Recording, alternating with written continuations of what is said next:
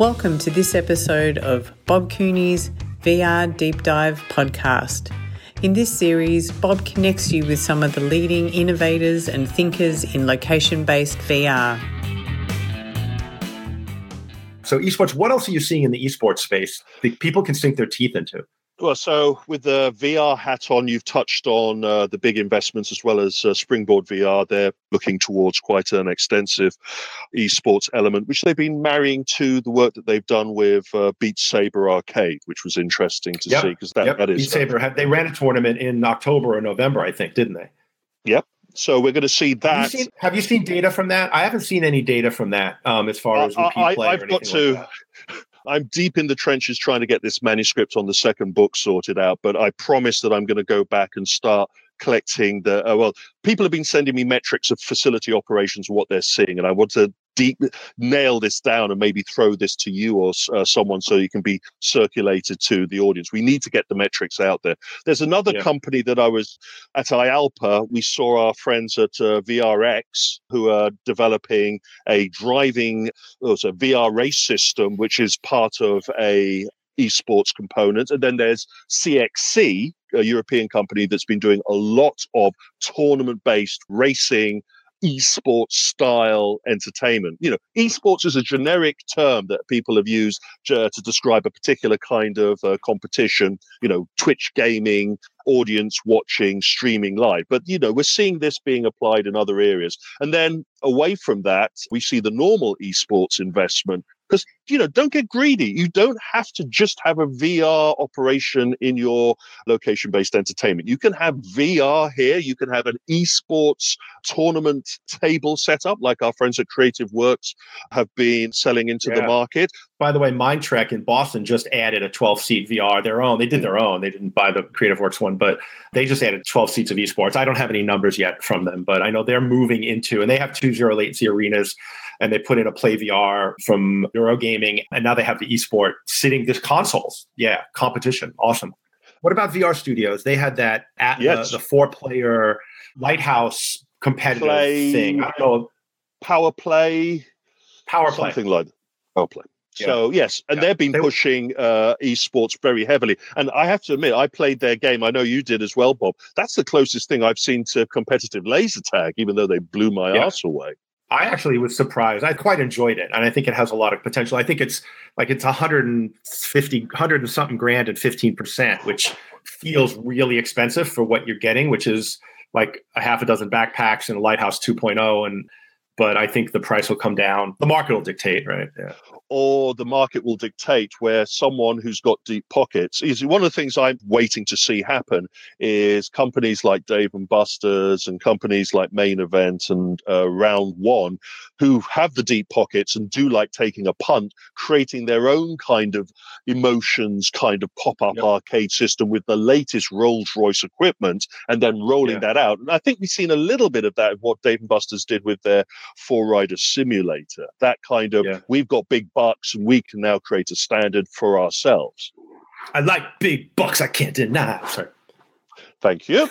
So I think the fundamental issue about adding esports is it's not simple. You really do have to work very hard as a manager and an operator, and you have to have a really good team. And a lot of this stuff, there's so much money being left on the table with a lot of these new VR arcade operators because they're so new to this. They forget about takeaway. They forget about the 40% rule regarding private parties. They forget about giving loyalty cards out. If you've got a guy that comes back to your facility, A, you want his friends to come along, and B, you want him to keep on coming back. And why are you giving him a nice piece of plastic with his name on it?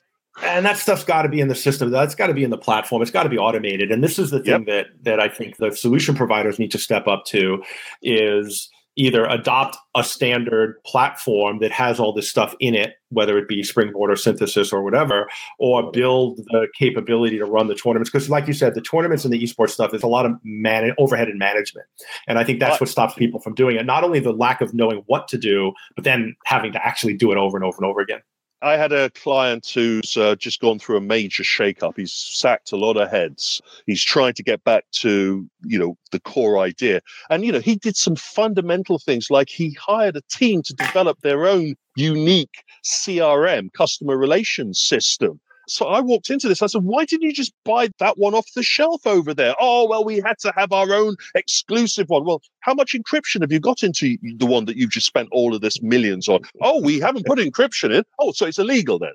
So they've binned that expense, and they've now had to go away and buy a CRM system off the show floor at IALPA. It's that kind of mentality. That blinker gets worse and worse. I'm waiting for someone to say, I'm building a head-mounted display because I can't find a good one. You don't get into the weeds. Pick what the target of the audience you're aiming for and get the best products to suit them, their friends, and the people you haven't thought about who are going to be coming into your facility. Awesome.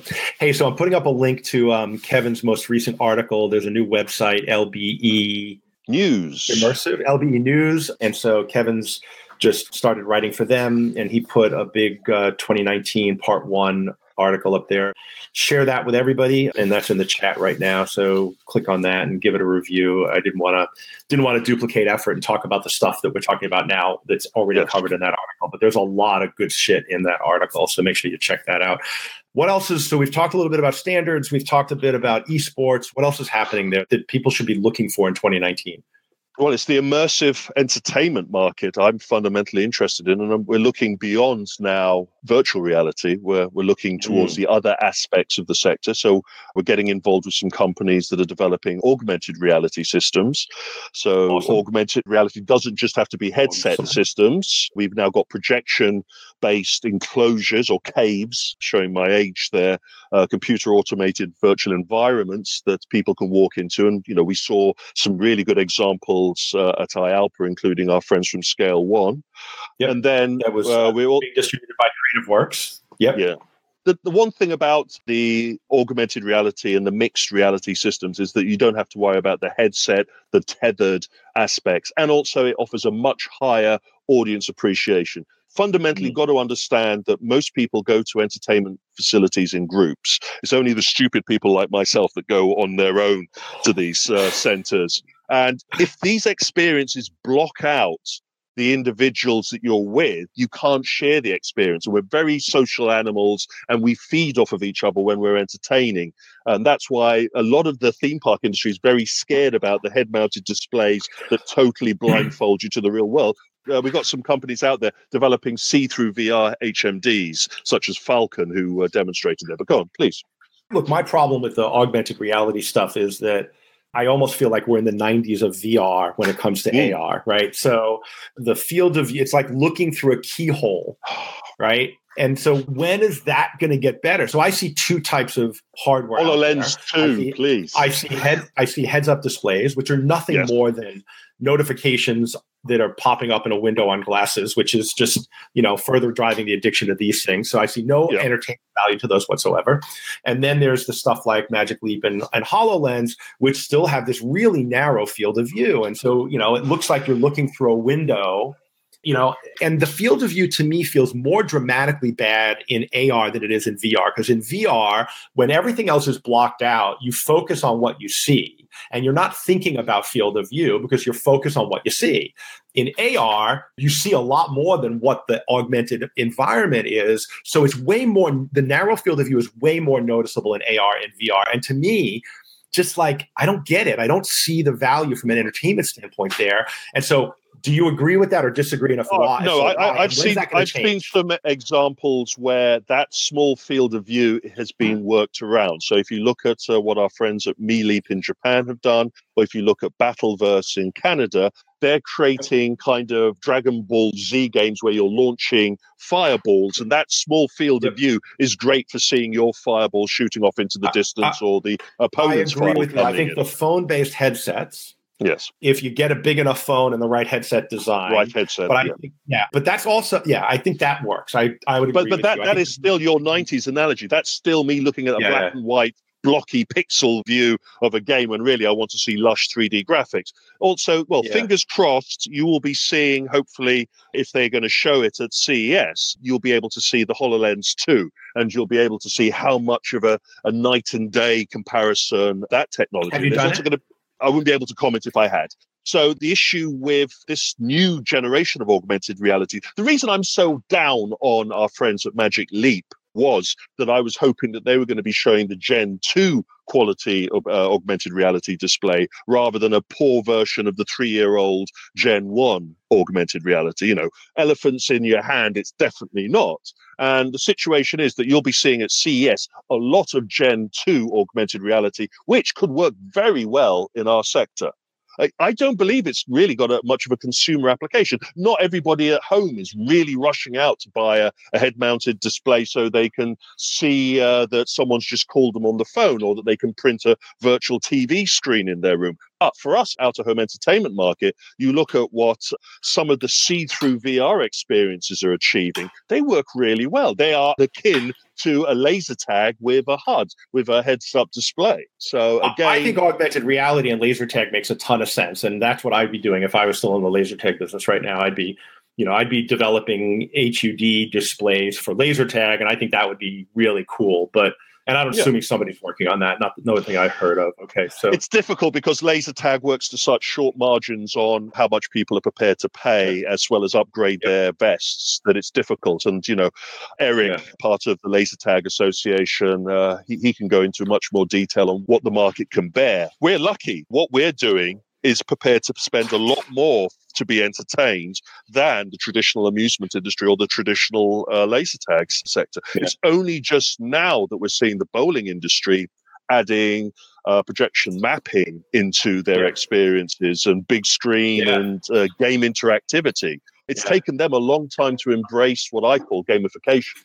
Industries that have been around for 100 years or whatever it's been are slow to evolve, right? So I want to wrap up. There's a couple of things. So Juan just posted a question about Pimax.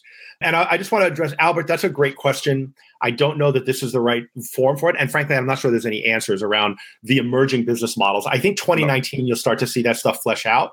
But I think the people that are successful are single site successful. I don't know that anybody, as Steve Dooner has said, has rolled out a network of locations and found the formula. It's still a bit hit or miss, so we're still figuring that out. Juan's asking about Pimax. Yeah, so our friends at Pimax have been a real pain in the proverbial arse over trying to work with. They originally had a guy in China who was going to be handling location-based entertainment projects, but he disappeared in a puff of smoke. Pimax has got a whole load of problems that they need to deal with, and they're looking at out-of-home entertainment as just a pain. They have a couple of very exclusive relationships with certain individuals. So I think we're going to have to wait, give them 6 months before we're going to be able to I've got people that wanted to buy 200 and 300 units of Pimax, and, it made them sweat. They couldn't support that.